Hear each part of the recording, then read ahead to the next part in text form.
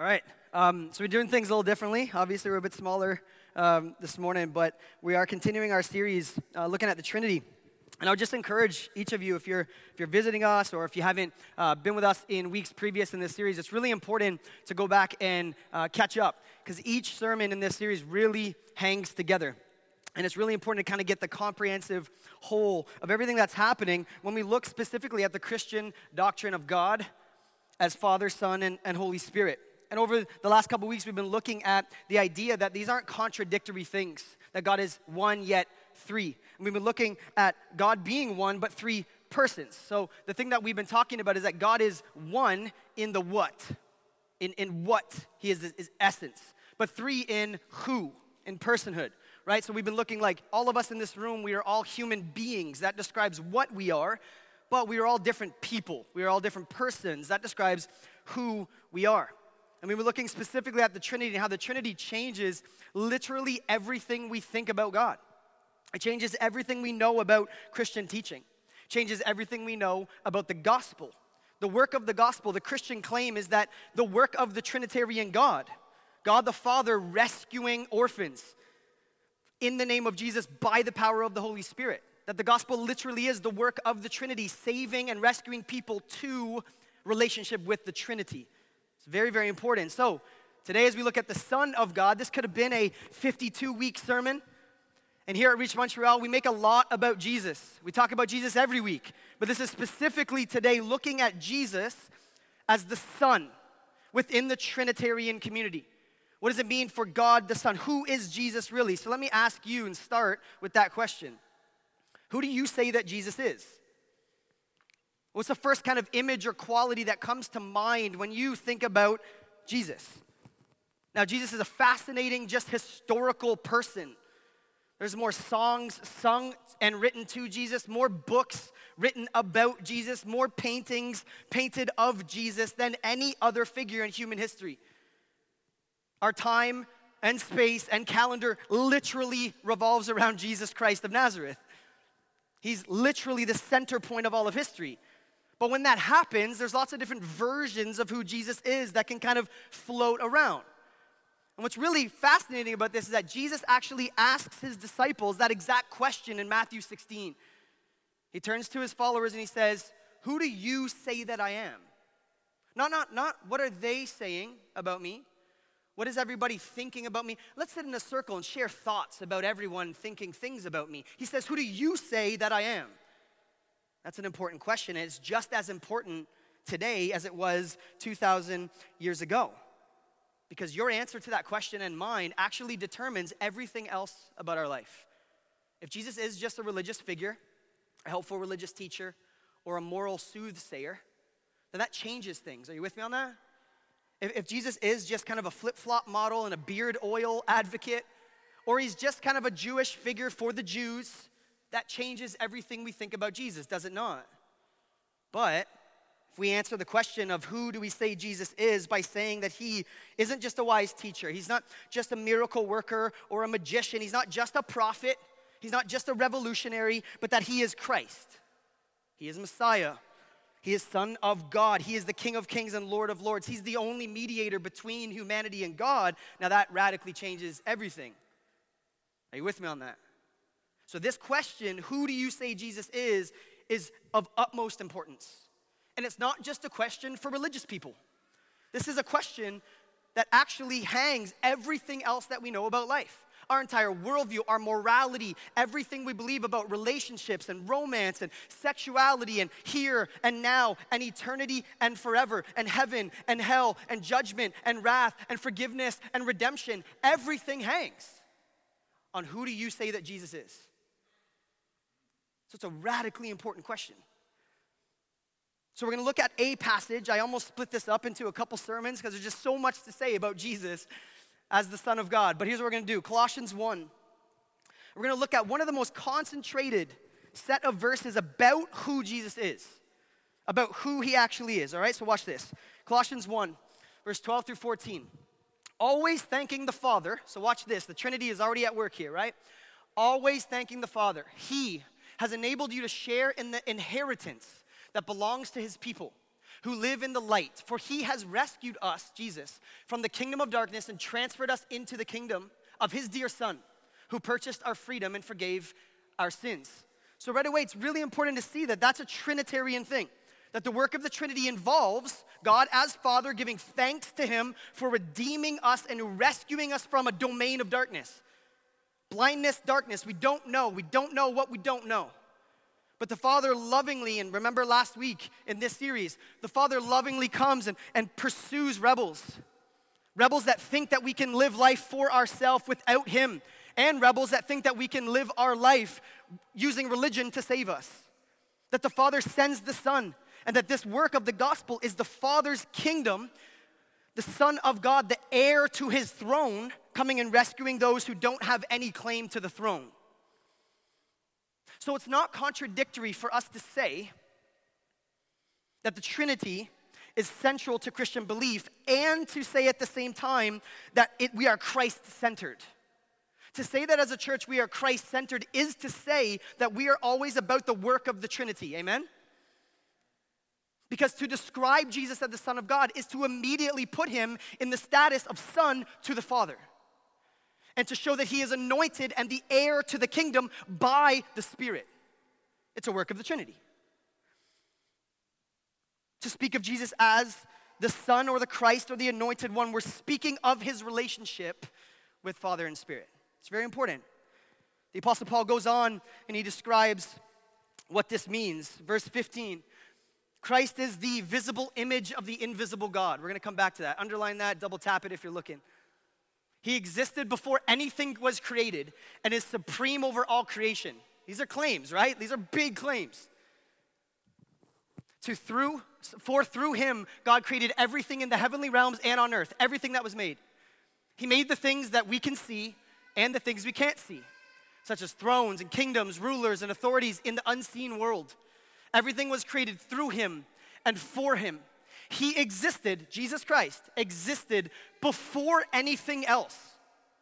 And he holds all creation together. Now, there's a couple key things here. If you and I sit and approach Jesus and say, Jesus never claimed to be God, this is just kind of like an invention of the Constantinian era, and we just like played with scripture and came up with this thing, we are historically false about that.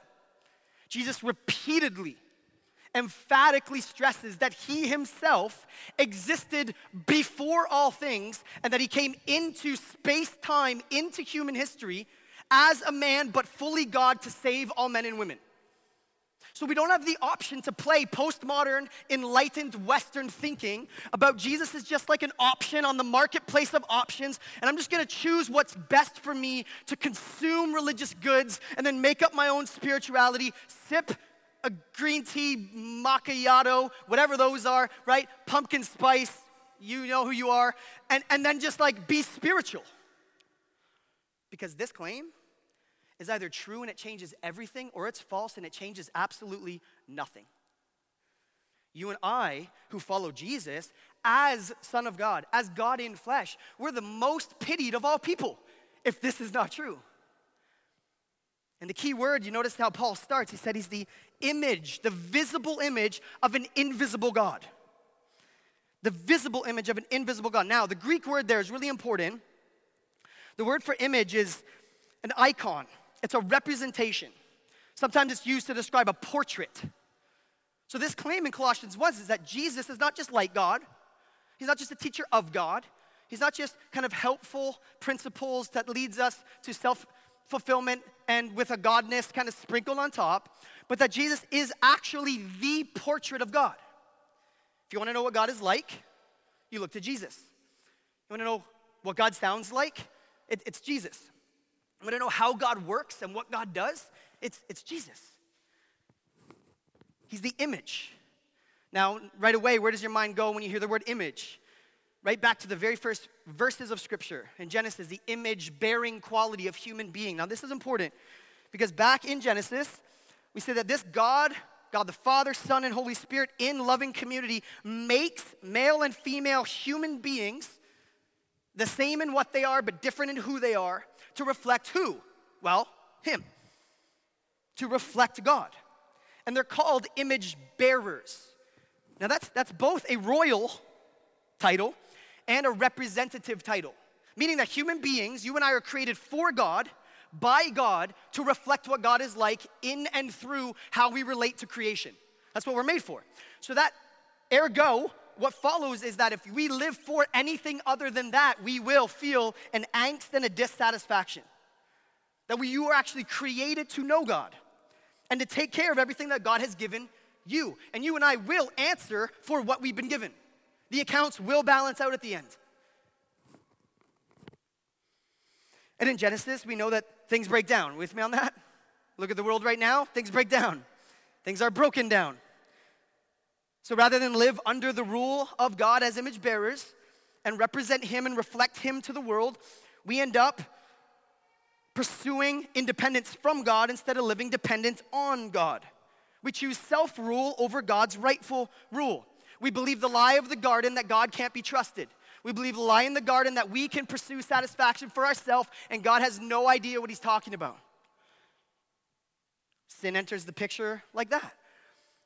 So what do? Well, we end up imaging ourselves after other things. You and I every day are building an image for ourselves. You understand that, right? And not just online. Like, I know we do that online. It's just like, look how great of a parent I am. My kids never set the house on fire, right? Like, look how great of a coworker I am. Look how amazing of a friend I am. Look how great my makeup looks, right? Like, it's just constantly we're creating an image of ourselves, a persona, a personality. All of us every day are putting together a glorious image of ourselves. But when we're honest and our head hits the pillow at night, we know that that's not true. We know that we're always manufacturing something about us that is not true. We're actually trying to form an identity based off of other things. We're pursuing non-gods to try to build an image off of those non-gods, looking to them to give us what only God can. And the most marvelous thing about the God of Scripture and history is that He's not a killjoy. That's the thing. He's not a killjoy. He's not here to like crush all of the fun. Like, remember 2 weeks ago when we looked at the Father, religious people, grumpy. They don't know how to have fun. They don't know how to just bask in the glorious celebration of who God is. God's not a killjoy, but He does redeem everything that we deem worthy of our joy. He does redeem and renew all of the things that we give ourselves over to. And if we give ourselves over to non-gods, they will only crush us. And we see that throughout the pages of history. We see that throughout the pages of the Bible. That first lie in the garden leads us to live for other things that ultimately disappoint and crush us. And we rebel against God even though what we need truly more than anything is God. That's the story of Scripture. David Foster Wallace, one of my favorite kind of just novelists of the last era, he died by suicide a few years ago. And he wrote this. Listen, this is not a believer reflecting on life. This is a non-believer who never professed faith in Christ. Listen to what he says about life today.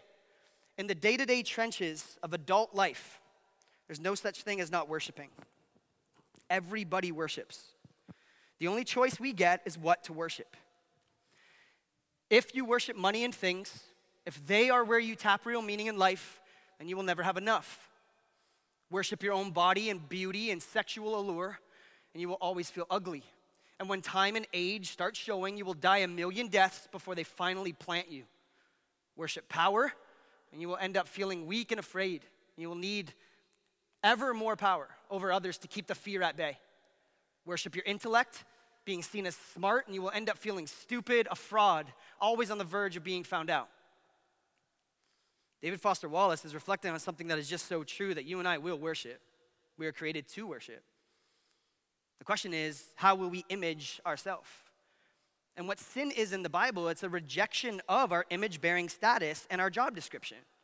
It's our decision to pursue freedom from God and in non-gods.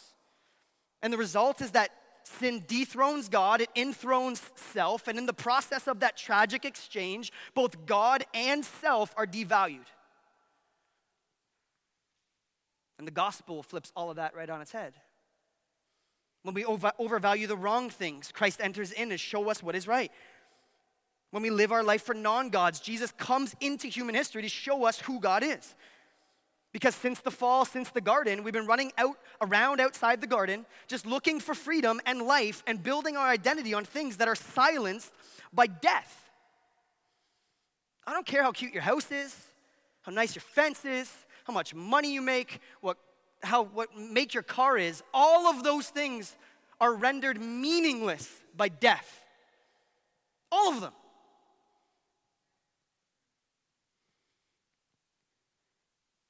But the triune God reveals himself and pursues broken image bearers and draws them to himself to save them and restore them by doing what? By showing up as the image of the invisible God, the only one true image bearer of who God is. So now we don't need to live up to a standard. We don't need to have that because Christ is that for us. It changes everything. So how does he do it? Well, by entering into human history. So the Christian idea of God is not that God just kind of sits far off, disappointed in his children with his arms crossed, but that he actually sends himself. He enters into human history. He comes to us to be like us, to show us who we are truly made to be. And he's the only one that can do it. That Jesus perfectly images God the Father. That to Father like Son is true of Jesus and not of you and I. That Jesus truly is the chip off the old block, right? That he is exactly like the Father. Two examples of this quickly, okay? Because we got to get this. We have to understand this. This claim is so important. In Hebrews 1, verse 1 through 3, we see a really amazing text about this portrait again. Long ago, at many times and in many ways, God spoke to our fathers by the prophets, but in these last days, he has spoken to us by his Son. Now, first of all, that messes up all your eschatology, because this was 2,000 years ago, and they were already in the last days. Different topic, I'm with you. Whom he appointed the heir of all things, through whom also he created the world. Now watch this. He is the radiance of the glory of God, the exact imprint of God's nature, and he upholds the universe by the word of his power. Yep, he does. Yep, okay. We'll do that. Okay. This is amazing because what Hebrews just said is that he is the exact imprint, which in Greek is the seal. Like, so you know when you go in a wax seal and you print something in, he's the imprint of God's nature. And Jesus shows up and says things like, I and the Father are one, which is blasphemy according to ancient Jewish teaching. I am the way, the truth, and the life, and no one comes to the Father except by me. And no one knows the Son except the Father, and no one knows the Father except the Son. These are not claims that you can just dismiss as opinions about Jesus. These are radically universal, objective truth claims about the nature and character of God. One more example in John 1, same thing. John writes, in the beginning was the Word, and the Word was God, and the Word was with God, and he was in the beginning with God. All things were made through him, and without him was not anything made that was made. A few verses later, and the Word became flesh and dwelt among us. That's the word tabernacled. He became the temple, the true temple. And we have seen his glory, glory as of the only Son from the Father, full of grace and truth. Now that's good news, that this God is full of grace and truth, amen? Who needs a little bit of grace? Who needs a little bit of truth to combat the lies on Facebook right now? Who needs a little bit of acceptance when we know we can't be accepted? Who needs a little bit of value when we just went and gave ourselves to things this week and tried to build an identity on things that crushed us? Who needs that? I do. That's this God. That's the God who enters in. It's the God who is the Word. Now, John uses that word in Greek philosophy. It's logos. And logos is literally the consciousness of everything that is. Like it's the very essence of all things. This is a bold claim. That he's presence and essence of God. That he's God's incarnation. That he is God come to us because we cannot get to him on our own. That's the good news of the gospel. That's the work of the Son of God. Now, Apostle Paul continues and he says another thing that's really important, and then we'll kind of like apply this and push it in. But he says he's the firstborn of all creation. Now this is really important because this has led to some erroneous teachings, some false teachings around who Jesus is. This doesn't mean that he's the first created thing, because obviously what we've seen is the claim is that Jesus is not created. Jesus is born, but he's not created. He existed long before, and then he is born. That's very different. Now, also, the firstborn aspect also refers to language of royalty and the heir of something. In Psalm 89 in the Old Testament, we see another prophecy. Steve read another one from Isaiah 53. But in Psalm 89, it talks about the coming Messiah in the future. And it says, I will make him the firstborn, the highest of the kings of earth. That's a royal term. That's a claim about this king who is going to come, who's going to be the king of all kings. He's going to be the heir of all creation. And the word there is actually prototoko. Say prototoko. It's a fun word. And it's where we get the English word prototype. It says that Jesus is literally the prototype of all things that are. He's the blueprint of what it means to be an image bearer of God. That's amazing. That's so powerful. And it says that before all things, he was there. Why? Because he's the blueprint. He's the very word of God. He's consciousness itself. He's the essence and presence of God. And he says that he's before all things, meaning that he's first in essence, order, and design. That Jesus is born, not created. That he pre-existed before he entered into creation, born as a Jewish baby in Bethlehem. Now here's why this is important.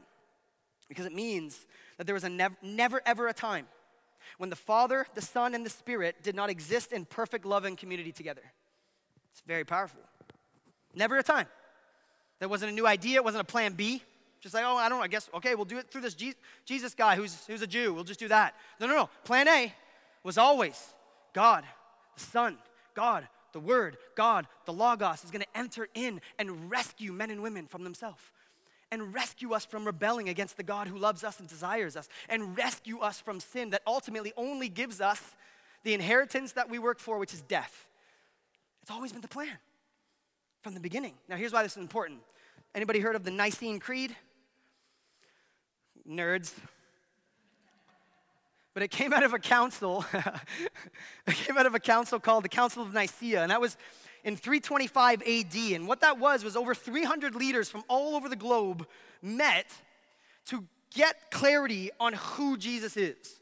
Now, they didn't make up this doctrine. It was already very clearly taught and claimed about by Jesus himself and by the early church. But they got together because they were actually responding to false teachings about Jesus.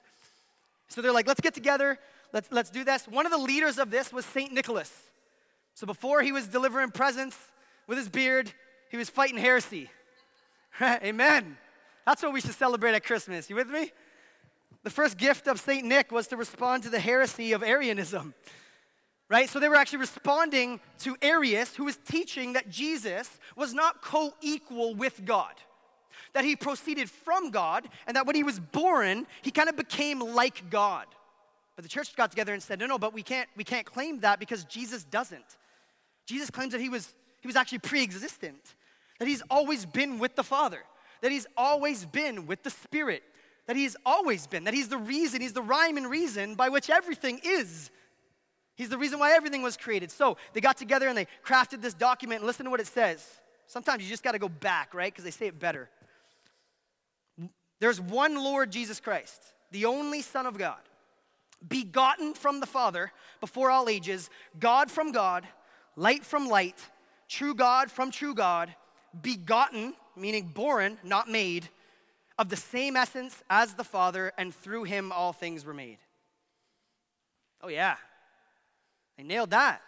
But they had to respond to this because the false teaching of, well, Jesus is kind of like God, or when he was born, he became God, or maybe like when he got baptized, that's when he got like his godness. It's not true. It's not biblically true. It's not historically true. And it's not what Jesus claimed about himself. And so they did that to respond to this. And then notice the language of son. This is really important because sometimes we don't really know what to do with that. We're like, okay, the Son of God, but the Father, and then the Father's there, and the Son's on the cross, and then the Father's like beating the Son up with death on the cross, and it gets really, really messy. And then you don't understand what that actually means and what that looks like. The sonship of Jesus stresses two things. Sum it all up.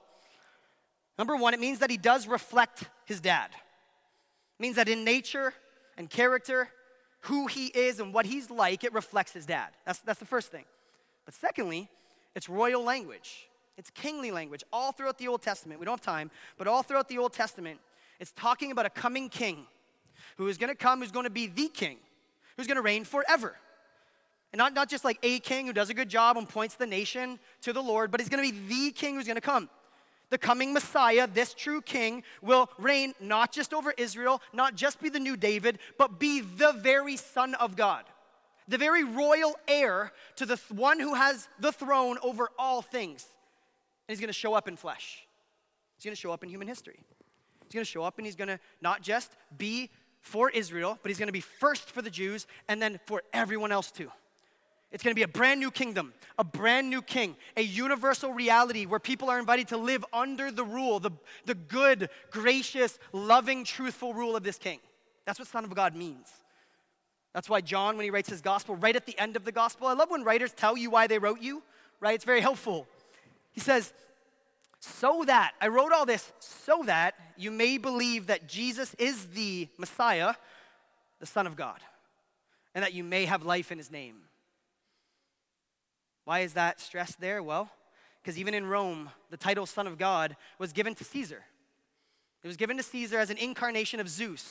So this was very familiar to the ancient context. They knew what it meant when someone claimed to be the Son of God. And when Jesus shows up and says, I am the Son of God, I am the Lord, guess what he was saying? Well, Caesar is not. And neither is any other earthly king. Neither is any other earthly ruler. And guess who else isn't? You and me. That he is the image of God. And the Old Testament has like this long story of a whole bunch of kings who fail, right? And it finally brings us to the king who is not going to fail. The image of God, the Son of God, with an earthly throne that points more to his majestic eternal throne. But his throne looks like the cross, not some big gold chair. And we see this king doing things so differently. And that God the Son, the second person of the Trinity, he has always been doing what he always will be doing, and that's the good news of this. He's always been working. And again, we don't have time, but I did my doctoral work in the Old Testament, and there's things called theophanies. Anybody heard that word? Nerds.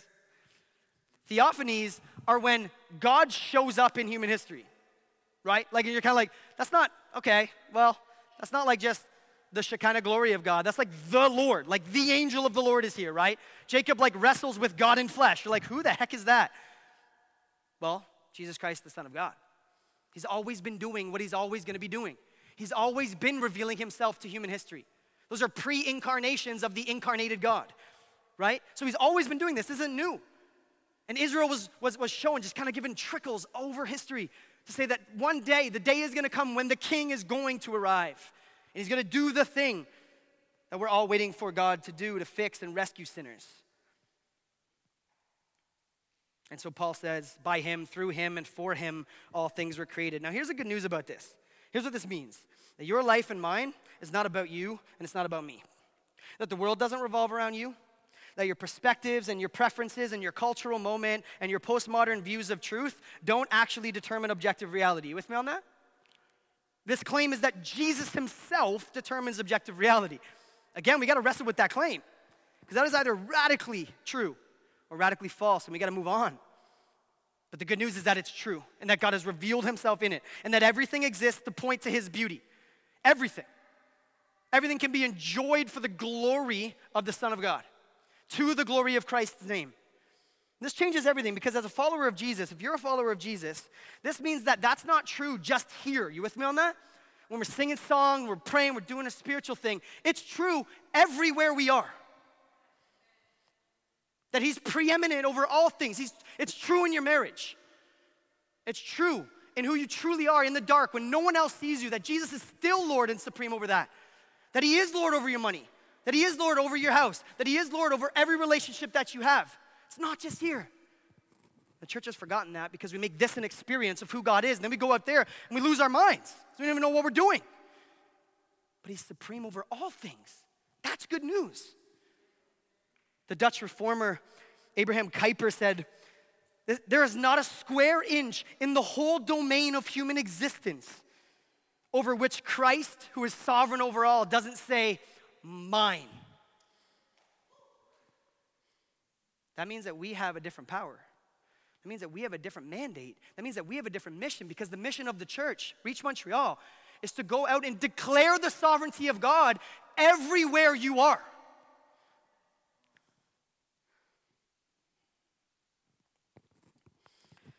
If the church was doing that, Montreal would not know what to do with herself. The city would never be the same. As a follower of Jesus, this shifts our focus to this little thing, this little microcosm of who God is and where God is. It brings our eyes, it lifts our eyes up. It means that everything can be done to the glory of God. The little things, the very little things, the things that we don't see as significant, in some way they point to the glory of God. And Paul continues. I'm going to run out and second service is not going to happen. That's what's going to happen. And he is the head of the body, the church. Now, still see the shift, right? The shift is going from all creation to now you and me, the church. He's the beginning, the firstborn from the dead, that in everything he might be preeminent. I love that word. We're going to come back to it. For in him all the fullness of God was pleased to dwell, and through him to reconcile, bring back to himself all things, whether on earth or in heaven, making peace by the blood of his cross. Now, that key word preeminent is really important for you and I, because often, church, if we're honest, Jesus is prominent, but he's not preeminent. You with me on that? Our budget is, our buildings are, our programs are, how good our kids' church is, how much the pastor sweats, your personal preferences, some niche or like hobby horse theology, or just in life, our comfort, our security, our cute family end up preeminent. We live for those things. And we're back to a destructive image-bearing relationship with God. But he's preeminent. He's not just prominent.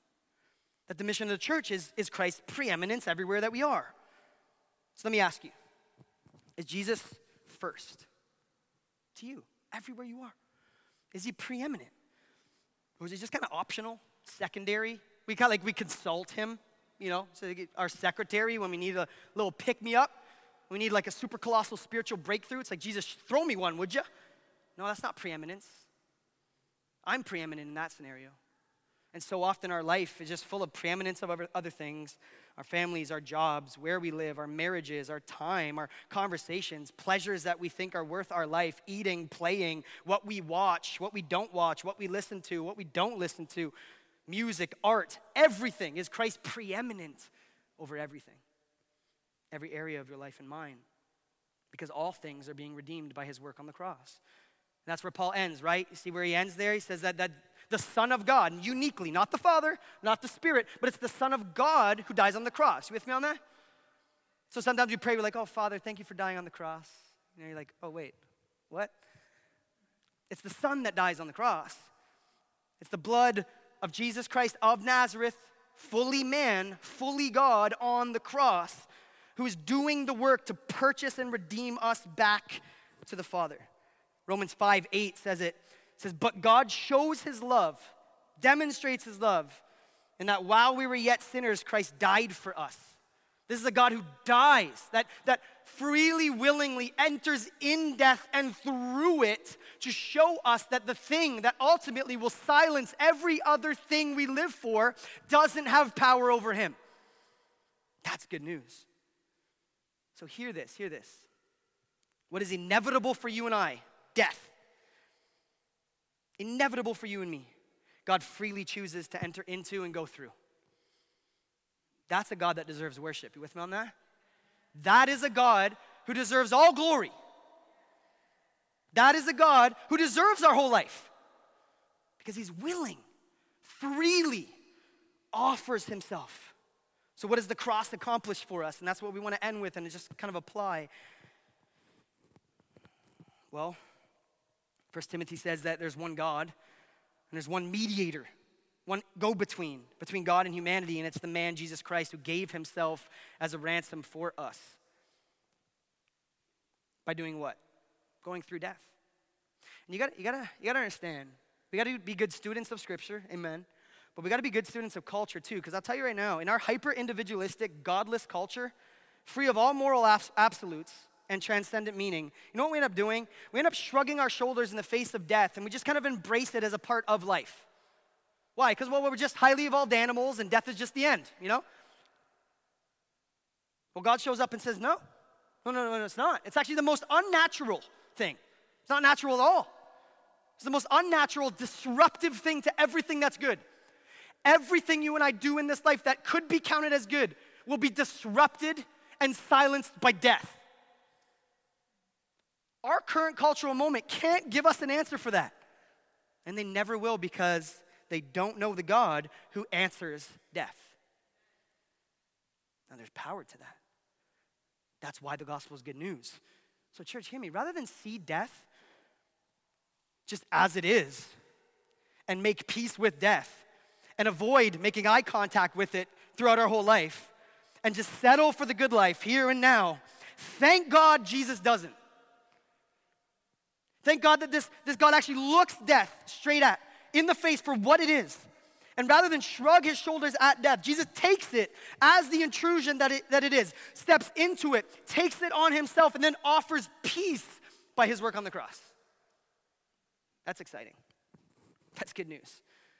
Uniquely, this God gives us peace with the Father. Uniquely, we are fully empowered by the Holy Spirit by the work on the cross. Uniquely, faces death heads on. He leaves it powerless and then empowers us and gives us freedom from it. It's the most true claim that could ever be uttered by human lips. And it's all to the glory of God because it was always his idea. That's the good news of the gospel.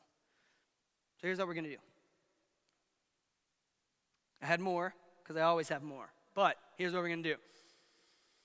On the day that Jesus was publicly executed, nailed to the cross above his head read, "This is Jesus of Nazareth, King of the Jews." Now they didn't do that to acknowledge him as the king. They did that to mock him and his claim about being the king. So understand that today, in our kind of postmodern thing, to just say that Jesus never claimed that, we're going against what Jesus did say, we're going against what the Romans executed him for, and we're going against what the Jews saw him do and called it blasphemy, because he claimed equality with God. And the Romans couldn't have another king because Caesar was king. You with me? So they put this sign to mock him. And what that was, it was a Roman public record of the crime. So when someone was crucified, they'd put what they did just above their head.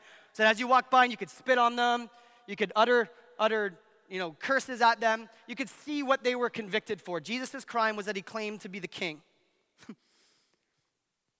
And in the first century, when a debt was owed, there was a certificate of debt made.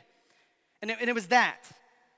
And that afternoon, on the cross, God in flesh, the second person of the Trinity, Jesus of Nazareth, wasn't paying a debt to Caesar for his crimes against the empire. He was canceling the debt against every man and woman to offer freedom from the power and penalty of sin. He was doing the only thing that is capable of changing sin-sick hearts and restoring our image-bearing capacity so that we would truly experience life. That's what he was doing. And what's so crazy about this is when a debt was paid in full in the Roman Empire, an ancient receipt kind of thing, those things we don't keep anymore, right? They would mark a word on it and it would be paid in full. It would be finished. That's what it would be done on the receipt. And the word is tetelestai. Say tetelestai. Yeah, let it roll off those masks. And as Jesus breathes his last breath, one word falls off his lips, and guess what it is? Tetelestai. It is finished. The debt is paid. The Son of God has done what he has done, what he has always planned to do, and what we are only ever always going to sing about in the future. We're all going to, at some point, bow a knee and confess Jesus Christ as Lord. Some of us will do it because he's our Savior, and others of us will do it because he's our judge. When it says that Jesus is before all things and he's the end goal of all things, it means that it doesn't matter where you come from, how old you are, what your cultural background is, what your religious preferences are, there is going to come a day where your lips will utter that Jesus Christ is Lord. And the invitation is to look at this God on the cross and to acknowledge that he didn't stay there, and that he actually rose and silenced the power of death, and that the invitation to us is that we can come, that he actually came to get us, and that the invitation is to come and acknowledge him for who he is. And when you and I confess that Jesus Christ is Lord, we're only confessing what is always and already true. And the night before his crucifixion, the night before he is executed, Jesus leaves his disciples with an image, right? With the Last Supper.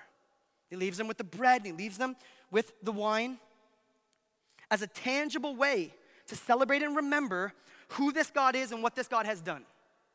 Because he promises that he's not done. that this is just a foretaste of what's to come. And here we are in the in-between, right? We're in the in-between, the world between the worlds, of this already being true of all things, but us working it out, and God working it out through the church. And in Matthew 26, here's what he says about these elements. That's how we're going to close together, okay? So if you are a follower of Jesus, these elements are for you. If you're not yet a follower of Jesus and today is the day, we invite you. We invite you. But this is very important because this is actually we cannot celebrate something that we have not experienced. You with me on that? Communion is for us because we've already experienced and tasted the work of the cross. We've already experienced the life and the resurrection power of this God. And so he looks at his disciples that night, and here's what he says. Now, as they were eating, it was the Passover, big deal.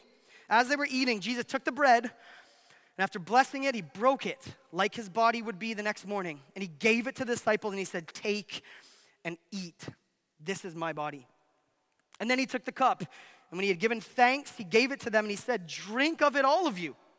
For this is the blood of the covenant, which is poured out for many for the forgiveness of sins." And watch this, I love this. This is the foretaste aspect.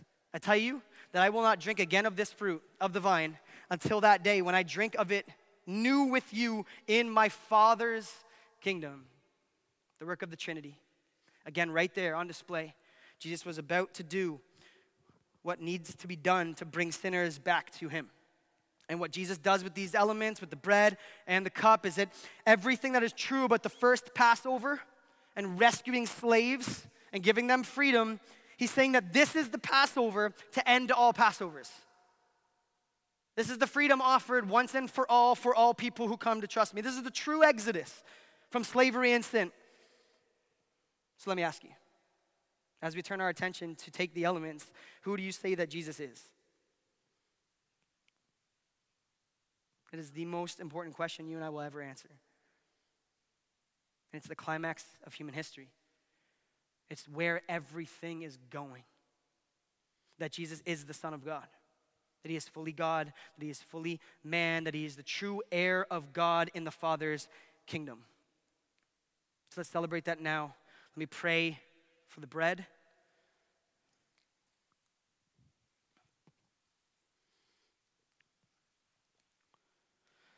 Father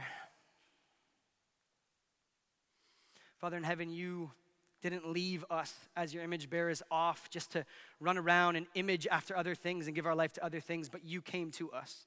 And you did that by taking on flesh. Not by floating around like a spirit, not by floating around like a ghost, not by giving us myths and fairy tales, but you actually entered into human history as the God-man, fully human, yet fully God, Jesus Christ. So we acknowledge that and we celebrate that and we remember that with this bread. And we take it because it is the body that reconciles us back to you. And we just say, thank you, Father, for this.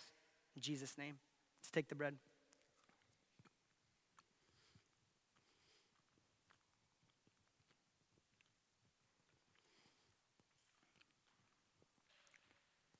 Let me pray for the cup. Father, we don't want to shrug at the seriousness of brokenness. You're not a God who just looks away from brokenness and suffering and pain and death. You are a God that enters into it, even by shedding your blood on the cross. So we acknowledge that you are a God who draws near, that you truly empathize with us so that we know you and you understand everything that we are going through right now. We thank you for being a God who is present and not distant, and that you actually do it tangibly by showing up and showing us your love. So we take this cup as a reminder of that, and we ask that your blood would give us life as you shed your blood to give us life on the cross. We thank you, Jesus. Amen. Let's take the cup.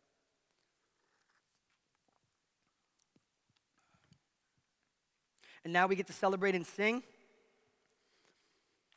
this reality with our masks on. Somebody texted me this week, how are we going to take communion if we have a mask on? Well, you can take it off to take communion. It's okay. But we're going to celebrate that now. I just want to encourage you, if you want to talk, you want to connect, you want to pray, we can do that. I want to do that because this is far too important for us to leave today and not gaze upon the work of the Son and the power of the gospel. So, Father, we thank you We thank you that you have done a work for us on our behalf because you love us, because you are after us, that you pursue us, that you redeem us, and you rescue us. We ask that even now as we sing and celebrate that Spirit, you would apply it to our heart, that you would renew our mind, and that yet you would do it in the name and for the fame of your Son, Jesus Christ. Amen.